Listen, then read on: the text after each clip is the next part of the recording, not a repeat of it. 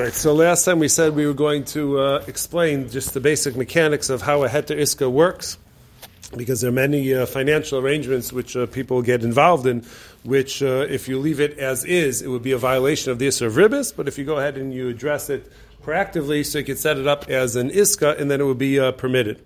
So the first thing that he explains over here is the difference between a loan and an investment.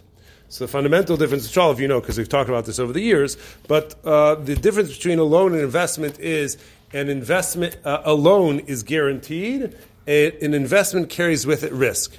Now that terminology is a little bit misleading because as you speak to anybody, they say, and nothing is guaranteed, even a loan is not guaranteed. The borrower could end up not paying the money, he could run off to the Bahamas or the Cayman Islands or whatever, and you'll never see your money again. So it happens to be true that there's always a risk, even with regards to a loan, but when we talk about that a investment is defined by the presence of risk, what it means is that there's a risk that the other person may not owe you the money.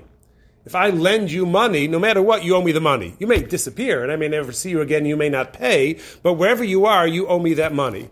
An investment which flops, so if it turns out that the investment flops, you don't owe me anything. It was just, I invested money in your business, the business flopped, and now there's no means for me to be able to collect from you because that's the nature of an investment. So heter iska is designed to change our relationship, as we said, from lender-borrower to an investor and what we refer to as a managing partner. Now, generally what we do in a heter iska is we structure what's referred to as chatzi milva, chatzi pikadon.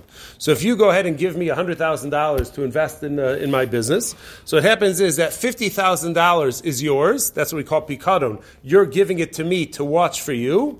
And then $50,000 you're lending to me, and I become a borrower of those $50,000. So I take of the $100,000, I take your $50,000 and my $50,000, and I try and make money off of that. I try and generate profits from that, and whatever profits will be generated are going to be split 50-50, because $50,000 of it is yours, which is generating profits, and $50,000 is mine, because I borrowed it, and that's going to be generating profits as well.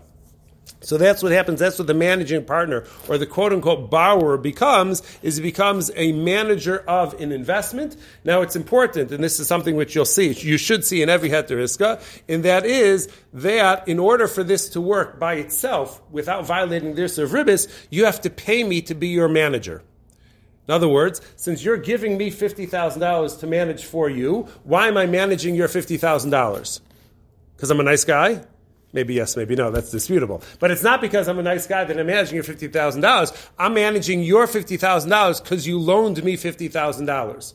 So since you loaned me $50,000, and in consideration of that, I am managing your $50,000 for you, and I'm trying to generate money off of that, that's a job which generally gets paid. And if it's a job which gets paid as a borrower, if I do that for you for free, that itself would be a violation of Ribis. So every heter iska should say somehow that there's going to be compensation that you give to me for managing your money. And as long as it's structured ahead of time, you could say it's $1. $1 is already enough to say, for $1, I'll go ahead and manage your funds. And some says, so you'll pay me the money, or we'll deduct it off of the profits, whatever it's going to be. But that's the general way we go ahead and change it from a loan into a heter iska. Half of the money is yours, half of the money is mine.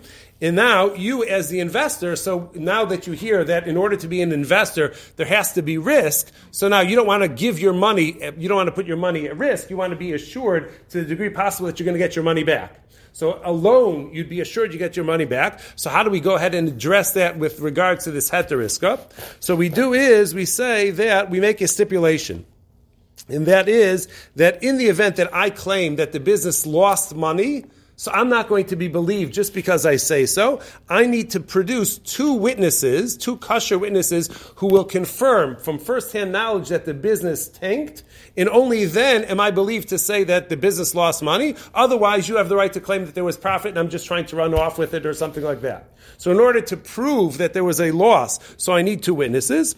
And as far as how much profit was generated, so I need to take a shavua. I need to take an oath. Taking an oath is a pretty severe thing, something that we generally try and avoid. But that also language which should appear in every heter, in a heter iska, a good quality heter iska will say that in order to prove losses, I need two witnesses. In order to prove profit, I need to take a shavua. Then we say that in the event that I don't want to produce witnesses, or I don't want to go ahead and take a shvua, if I go ahead and pay you the predetermined amount, 5%, 10%, $15,000 is a fixed amount, whatever it is, but the hispashus, in the event that I go ahead and I give you back your principal together with X amount of money, whatever that's going to be, and that will cover the profits which are generated by the business, then I don't have to take a shavua and I don't have to go ahead and produce witnesses. So rather than trying to find witnesses or trying to take a shvua, I'd rather just pay you the 5% and say that's going to be your share of the profits for the money in the investment,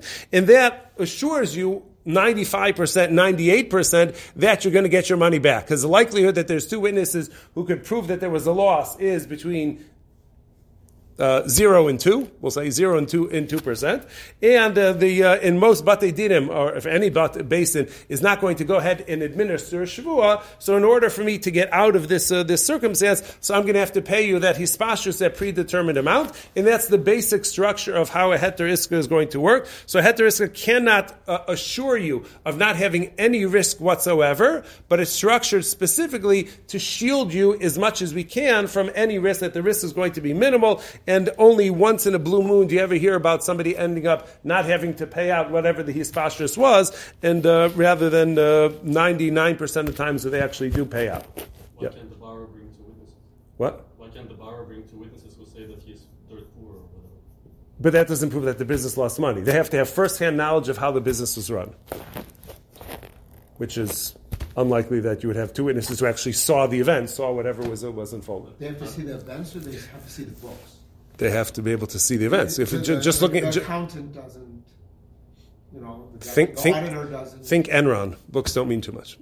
You need actual first-hand knowledge of what happened, because that's not reliable enough. So that's why it's unlikely that anybody will be able to produce two witnesses who will be able to testify to that. What would they have to see? They'd have to have insider knowledge of the fact that the revenue and where the money went and all of that stuff. Like the wife knows what he spent on, but not the wife, or the other partners potentially. Somebody else who's actually in the business.